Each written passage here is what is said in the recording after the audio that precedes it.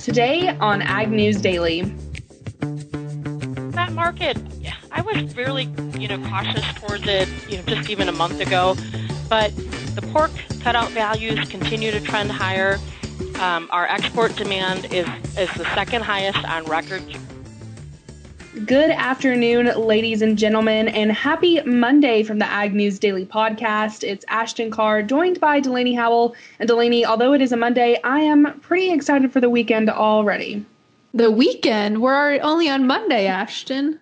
I know, but down here in Lubbock, the first weekend in March is typically dedicated to steer sales. A lot of the larger producers down here will have sales basically rolling alternating times all day long. So it's fun to just go out there, get in the pens, look at some calves, eat some calf fries. That's, kind of a little bit weird, I guess, to some, but I enjoy that aspect of it. So I'm pretty excited. Ashton, what are calf fries? Okay. Now don't get too grossed out just yet, but they're just the testicles just fried up. Get them real crispy, and they're great. I guess it's just a Southern thing. I don't know. I guess I've only ever really had them in the South, but I enjoy them. I think it's fun. We actually call them Rocky Mountain oysters here in the Midwest, so I think folks around these parts eat them as well. I was just giving you crap. I knew what they were. Oh, goodness. See, I didn't want to have to explain myself, and you outed me. I did, but I did it on purpose. Well, I'm going to have to get you back. That's totally fair, Ashton. But let's hop into some news for today. We're having Naomi Bloom on here in just a little while to talk markets. But until then, Ashton, we've got to talk about some news. And one of the biggest news stories I'm watching, and I think the markets are watching as well, is South American harvest. I reported last week that Brazil and Argentina were at about 15% of their harvest done. And now we're seeing soy harvest at just 25% complete as of February 15th. So this is still, again, one of the slowest paces we've seen on record since about 2011 crop season. And we're now seeing analysts put out estimates that not only is harvest behind, but we could see a reduction in production as well. About 25% reduction is what some analysts are suggesting. We'll get Naomi Bloom's take on that here in just a little while, Ashton. But as we continue to watch South American harvest, we're also going to be watching their weather going on down there. And they've been having a lot of wet conditions, and it's expected, at least in central Brazil, to have some more widespread rain this week, causing even more delays for the soybean harvest and the safrinha corn crop. Well, Delaney, I'm glad that you kind of kicked things over talking about international issues, because one large issue that we have been talking about is the protest going on in India. And we're starting to see that kind of translate over here in the U.S. because more than 85 groups here in the U.S., including the Family Farm Action Alliance, support farmer protests going on in India. Alliance President Joe Maxwell says that the three new, quote, pro-corporate agriculture laws by the Indian government will lead to further exploitation and economic ruin of that nation's farmers. Maxwell told Brownfield Ag News that the laws would unfairly tilt supply and demand, and he was quoted as saying, "What's going on in India is an example of how the pressure of these global monopolies not only extend pressure on farm prices here in the U.S., but now they're advancing the same tactics, market tactics, onto other farmers around the country of India." Govindir Singh with the United Sikhs also told Brownfield Ag News that the laws aim to dismantle local markets for India's farmers, who make up 65% of their population. And again, he was quoted as saying, "We all know that when your supply is limited or when it's artificially limited, your demand will increase. So not only will that adversely impact the farmer, it will adversely impact the consumer. The government's law changes," he says, "will have detrimental effects on the 40% of people living in poverty in India who are not able to afford more than one meal a day." So definitely not a good situation for those Indian farmers, I would say. And, like Govindir Singh with the United Sikhs says, definitely not a good thing kind of trickling down to those consumers, which I did not even really take into consideration before. Well, Indian farmers, Ashton, might be having some lower prices and some difficulties, but American farmers will not. We just, as of Friday, saw spring crop insurance guarantees set for corn, soybeans, and wheat. These are some of the highest insurance premiums we've seen set since 2014 for corn and 2013 for soybeans. And the numbers now guaranteed by crop insurance. Of course, this is dependent on a lot of other factors like your APH, your price protection level, but they're going to be setting at a price point of $4.58 for corn and $11.87 per bushel for soybeans, which is significantly higher, about 70 cents higher for corn compared to 2020 and about $2.70 higher compared for soybeans. So significantly higher prices. We'll talk to Naomi Blohm here coming up in just a bit about what that means for markets. But just wanted to throw that piece of news out there, Ashton, in case folks hadn't seen final prices yet for crop insurance. Well, Delaney, the swine market is continuing to have some uncertainties in it because Malaysia has been the latest country to be affected by African swine fever. Malaysia is set to cull 3,000 wild and domestic pigs after an outbreak of African swine fever in wild boar and backyard pigs was found in mid-February. The disease was detected in at least 300 pigs in 3 different districts after a reported case involving the death of a wild boar last month.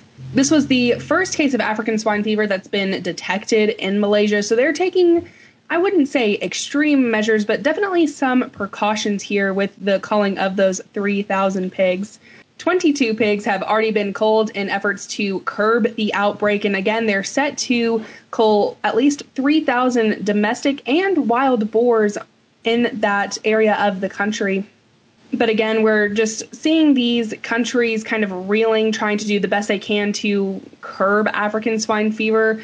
And I'm getting a little bit more anxious on whether or not we're going to see it, come here into the U.S. I know a lot of folks are talking about biosecurity measures that are trying to be put into place by pork producers here in America, but just going to have to be something that we are pretty precautious on.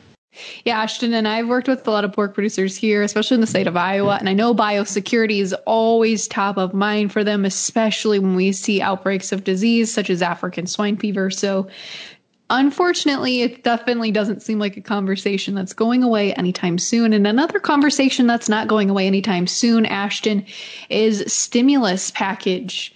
Democrats voted and have pushed through the $1.9 trillion economic stimulus package through the House early Saturday, despite fears about the future of a minimum wage increase that was included as part of this measure. This American Rescue Plan, which is the $1.9 trillion layman's name, would authorize another additional round of payments for up to $1,400 per person for most Americans. It doesn't provide any new direct payment to farmers, but there are about $16 billion worth in ag and food subsidy provisions that have been approved by the House Ag Committee. The House passed this bill 219 to 212 at about 2 a.m. on Sunday morning, I should say, with only about 2 Democrats breaking party ranks to oppose the measure. And we didn't see any Republicans vote for this measure. So we've now seen it pass the House. It's got to go, of course, to the Senate. And they're also Democratic controlled. So I don't see any reason for this not to pass at this point, Ashton. Well, Delaney, we're coming up just on a year of when, shutdowns began to happen here in America because of the pandemic. And I think a lot of people are, I guess, just over it, to be completely honest. I think it was Iowa that I read is the first state that has voted or moved to kind of get rid of all of the COVID-19 precautions. And I know that down here in Texas, Governor Abbott is also working to do that. But I think that a lot of people, again, are concerned about that as well, just because, not a whole lot of groups have been vaccinated. They are just kind of opposing. So definitely seeing a lot coming from both sides at the moment, but definitely still an interesting topic of discussion, even though we have talked about it so much within the past year. I think that, learning the opinions of others and taking that into consideration is definitely something that I have been interested in and will continue to be interested in as time goes on. And hopefully we get out of this pandemic. But Delaney, I just have one other piece of news to talk about today, and it's talking about pineapples, oddly enough. The Taiwan president called on people in Taiwan to eat more pineapples to help farmers last week, as Taiwan had been, quote, ambushed by a ban on pineapples by their longtime rival and neighbor.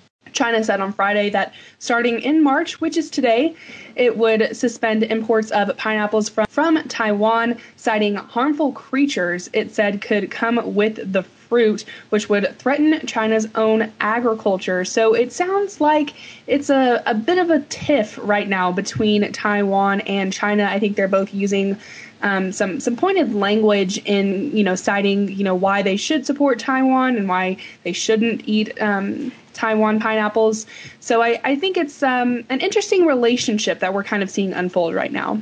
Yeah, it sounds like we certainly are, Ashton. Certainly are. But I tell you what, I'm all out of news, I think, for today as well, other than talking markets. What do you say, Ashton? We kick things off here in chat markets. Let's do it, Delaney. All right. Well, we saw some red on the screen today, to say the least, but heading into Sunday night into Monday, I thought perhaps we'd see things turn around here as the trade was slightly more positive heading into the overnights. Unfortunately, we didn't see that happen, didn't see that follow through here into the daytime trading, but finishing up the day today, March corn ended down 8 cents to close at 547.5. The May down 10 cents to close at 537.5.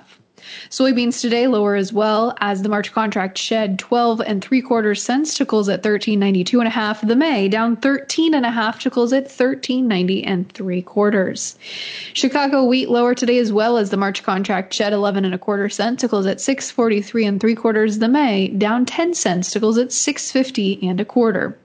Hopping over to take a look at the livestock markets today. Weakness in the cattle complex, as the April live cattle contract shed $1.02 to close at 118.97.5. The June down 92.5 cents to close at 117.50. And in feeder cattle today, the March contract down $1.47.5 to close at 137.20. The April down $1.45 to close at 141.12. Lean hogs slightly higher today, as the April contract added 57.5 cents to close at 87.72. The May up 70 cents to close at 89.57.5. And rounding out our markets with the Class 3 dairy milk futures. March down 6 cents today to close at 16.16. The April down 2 cents to close at 17.41. Now, Ashton, without further ado, let's kick it over to our conversation with Naomi Bloom.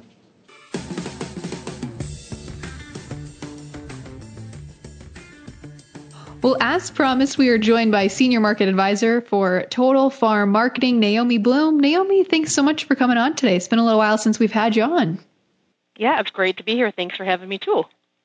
Naomi, there's certainly no shortage of topics to talk about today. You talk about demand, you look at South American weather. We've got a WASDE report coming out next week. We've had acreage numbers thrown out at us now by USDA. Where should we start? Great question. Maybe in the short term, take a look at the seasonal tendency of the marketplace to kind of slow down in early March for grains, and we see prices normally have a little bit of a pullback. The question, though, this year is, because of the bullish demand fundamentals and the bullish supply picture, if we see a setback, how short-lived is it versus other years where sometimes prices slide lower throughout the whole month of March? So this is a very, very different year, as you very well know. So today's market moved lower, a little bit of profit taking from the funds, just because we're short term. You know, those bull markets have to be fed every day, and we're just not getting that big, exciting news today. But boy, that long-term marketplace is still very friendly. So I think any setback we see here is going to be met with buyers. And I think that that bullishness is definitely reflected, Naomi, here long term. You know, we saw insurance numbers come out, and those have been the highest, I think, since about 2013, I want to say. So definitely points to some increased bullishness here long term. But I want to turn our attention to South America. We got some numbers out today that, again, harvest is just not where it should be for this time of year. Do you think that we're going to start seeing some production issues? Good question. So what we've been hearing about the Brazil crop is that, yes, it is very slow to get harvested, but as far as soybean production goes, the crop is there. It's just getting it out of the field and onto the boats and overseas. But in Argentina, we've been hearing that the recent heat that they had has really been affecting the crop and the size of the crop, so we're looking for smaller crops there. And with Brazil, because their bean crop is so slow to get harvested, that second crop corn is slow to get planted. And I think I saw this morning that they're between about 35-ish% planted now for that second crop corn. And that's, you got to remember, 75% of their total corn production is that second crop corn. So now it's going to be pollinating in the hottest part of their summer. So there could be some more production issues on corn. And if that is the case, that's just going to fuel and ignite a bigger rally here in the United States, just because the global corn carryout continues to get smaller overall. Yeah, and speaking of the U.S. carryout numbers, we've got another WASDE report coming out next week, but March typically isn't a big market mover. Naomi, are you expecting to see anything exciting on next week's report? We're not expecting to see anything exciting, just like you said. Usually the March report is kind of a quieter report, but what we'll want to see is, of course, keeping an eye on the export demand, because our U.S. export pace for sales for corn and beans both is phenomenal. The actual inspection pace, so what's leaving the country for soybeans, is very strong too. So will the USDA increase export demand is what we're going to be watching, and we want to keep an eye on global production numbers also. But, the bottom line, I think, is that the carryout is going to get tight. It's going to get tighter. We're not looking for, large adjustments for them to make the carryout, extremely tighter than what it's been, but just as long as it's staying smaller, that's supportive to prices overall. Naomi, I'm glad you mentioned export sales too, because last week we saw a pretty lackluster report that pushed the trade lower. Do you think that was just a one-off week, or do you think we're starting to see a shift in demand here? I think it was a combination of a one-off week, because China has just gotten back from all of their New Year's festivities. But it is normal for us to start to see export sales for corn and beans slow down right now this time of year, because that South American crop is becoming available. So that's kind of a normal thing to have happen. But if we see any more stronger sales on corn or wheat, that'll be a really fantastic sign of demand. Export inspections came out today for corn, 1.6 million metric tons. So that's really good news, because, again, what we have sold on the books is leaving this country on the boats. It's really good news that the demand is there, and we're not going to see the USDA all of a sudden say, "Oh, no, we're not exporting this product." No, we are exporting this product. So it's still a very friendly demand story. Naomi, taking a look here at the Dees corn chart, we sat around 468 today to close things up for the day, and we've been having still a nice little rally, nice little tick up here. How high are we going to head here heading into the planting and summer months? Ultimately, my upside target for new crop will be the $5 target. I think that's very possible overall. Now, if prices can go higher than $5, quite frankly, that depends on weather this summer, is my opinion. But $5 is the upside. We can have a little bit of a pullback here, but we're still in this nice uptrend overall. But again, $5 the target. If it gets to there, then $5.20 is the next resistance level, then $5.50. And then it kind of moves in 50-cent increments after that. But it's all up to Mother Nature as far as how high prices can go this summer. Absolutely. And Naomi, what are your price targets for new crop soybeans? Well, new crop beans have done a phenomenal job of jumping over that $12 hurdle mark. So even today, with a little bit of the setback that we saw in the markets, the November beans finished at $12.19 and a quarter. So we could have a pullback to 12 and still be in this uptrend. $12.50 was near that high price from last week, so I think we'll see a return of that, and ultimately $13 for that new crop, just to make sure that that crop is planted and the demand is there. And then again, how high we go beyond that, all up to Mother Nature. Naomi, with corn and soybeans both at record high levels that we haven't seen. I think it's like 6-year highs, 7-year highs, something like that. What do you think we're going to see this year for the acreage battle? We saw the USDA release their numbers, but I saw you had an interesting article you were quoted in with the Farm Journal talking about the acreage battle that's ensuing. Yeah, it's not over yet. That's my take on it. So a lot of people are thinking that maybe even we see higher acre numbers for corn or soybeans than what the USDA is talking about. So the USDA, of course, was saying 92 million acres for corn and 90 million acres for soybeans. But some feel maybe the numbers could be higher than that. If planting goes great, they're going to maybe want to be planting more corn if possible. And the other part to this, too, is that we're very curious to see how the winter wheat is going to come out of this season with the recent cold that it has. There's producers who have told us that if the stands aren't looking good in a few weeks, that they would be more tempted to plant sorghum if they're in Kansas or plant corn instead. So we're keeping an eye on that also. And then it makes you wonder, okay, now with spring wheat, the Minneapolis wheat market, now that canola prices are so high in Canada or in parts of North Dakota, with canola prices being high and with soybean price being high, does the spring wheat acres, are we going to lose acres there? So do we need to see the Minneapolis wheat market come up for higher prices as well? So I do think there's going to be a lot of dramatic twists and turns. And it's kind of nice in a way because the markets for the past 6 years had just been so, well, obviously bearish, but we kind of knew what was coming and there wasn't any drama besides COVID. So now this is very exciting to have so many questions yet remaining in this crop year, and it's only March. So lots to come. Yeah, and sometimes people probably think it's a little scary. There's a lot more volatility this year, but it just allows us to have more price action and more opportunities to be able to sell at profitable levels. Naomi, with that being said, where are you at sitting right now for corn and soybeans and wheat as far as percentages sold? For a new crop, I would say most of the producers that I'm working with are about 25 to 30% sold for their new crop, like just actual cash contracts sold, because the value there is just tremendous. So as you said earlier, now that we have these great crop insurance prices, now people can potentially do more forward contracting depending on their guarantee levels with their crop insurance, so that'll be something to be monitoring as well. But one point to be thinking about with the opportunities that are there is that this is a year where you can't just rely on outlook in a sense, because the outlook, of course, is friendly. You have to always be thinking about those lurking black swans, because we saw what, of course, COVID did to us last year. So be thinking of ways to defend the new crop price if you're in a position where maybe you don't want to make a sale because it's potentially so dry in your area.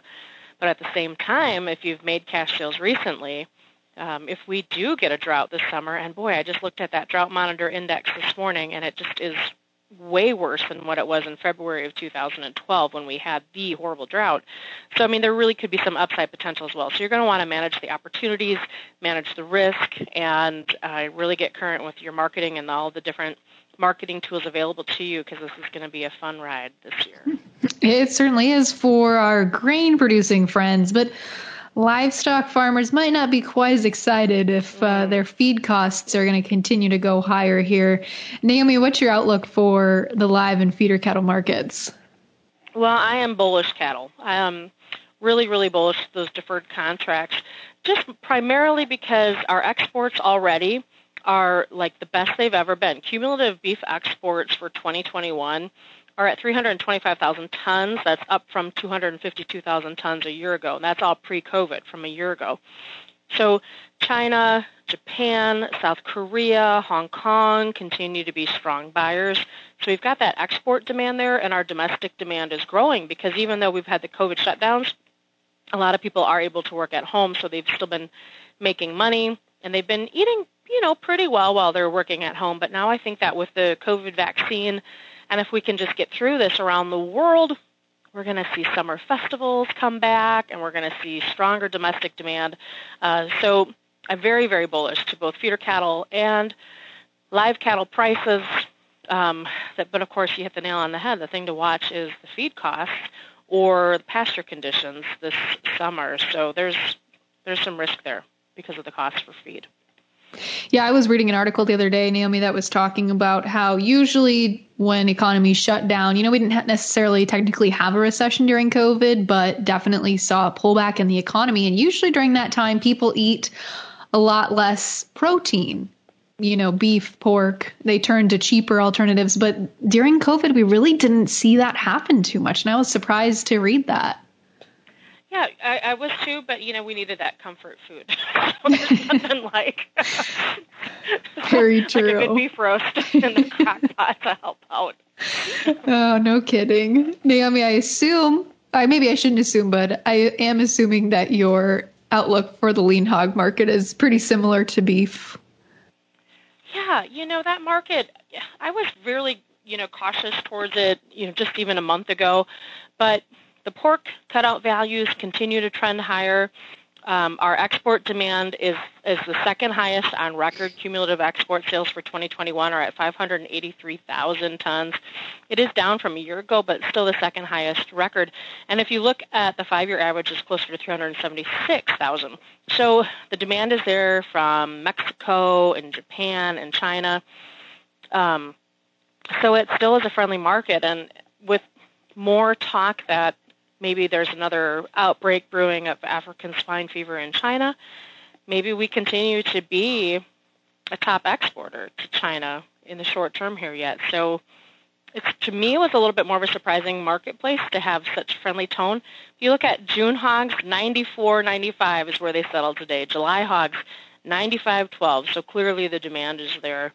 What a fantastic market. It's very exciting to watch. And Naomi, give us your quick thoughts here as we wrap up the markets on the dairy markets. We've seen them pull back now about $1 since they put in some highs, not quite at $19, but pretty darn close. What's your thoughts here, short-term and long-term, for the dairy industry? Well, short-term, what we're still wanting to see is the demand and looking for another sort of a farm-to-family food program to come from this new administration. So that's what we're waiting for. So we know that the supply is there. The December milk production report had milk production increase of 3%, just a huge amount. But the most recent report that came out to reflect January had production up, but only up 1.6%. So that was more of like a relief to the industry that we've been starting to reduce production because we were pretty much aware that, hey, if we don't get this demand from the government, we're going to see lower prices. So the market is responding. And with dairy, I'll tell you, here in Wisconsin, I have already been told that for some of our dairies on the east side of the state where I live, they've been told by the processing plants around here, as far as processing like soybean meal processing, that they can't guarantee them soybean meal for the summer.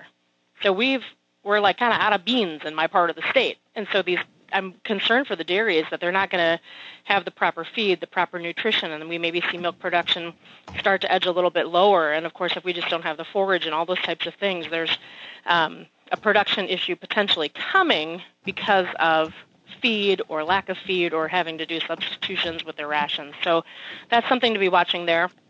So that makes me think maybe those deferred contracts will have some support to them. But in the short term, we're just battling overproduction and keeping an eye on Secretary of Agriculture Vilsack and hoping he gives us a little bit of program love with like some sort of an equivalent of a farm-to-family program. Fantastic. Well, Naomi, before we let you go, if folks want to chat markets with you a little bit more, how can they do so? Yep. Feel free to give me a call at the office. The number is 800-334-9779, or send me an email, naomi@totalfarmmarketing.com. Fantastic, Naomi. Well, thank you so much again for chatting markets with us today. Yep. Thank you, Delaney. Appreciate it.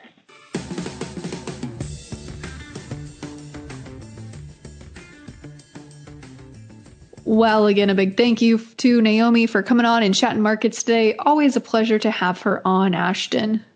It certainly is, Delaney, and we're always having entertaining folks come on and not only talk to us about markets, but talking about all things ag. So folks, be sure to tune in at agnewsdaily.com or wherever you get your podcasts, and follow along with us on social media while you're at it at Ag News Daily on Facebook, Twitter, and Instagram. With that, Delaney, should we let the people go? Let's let them go.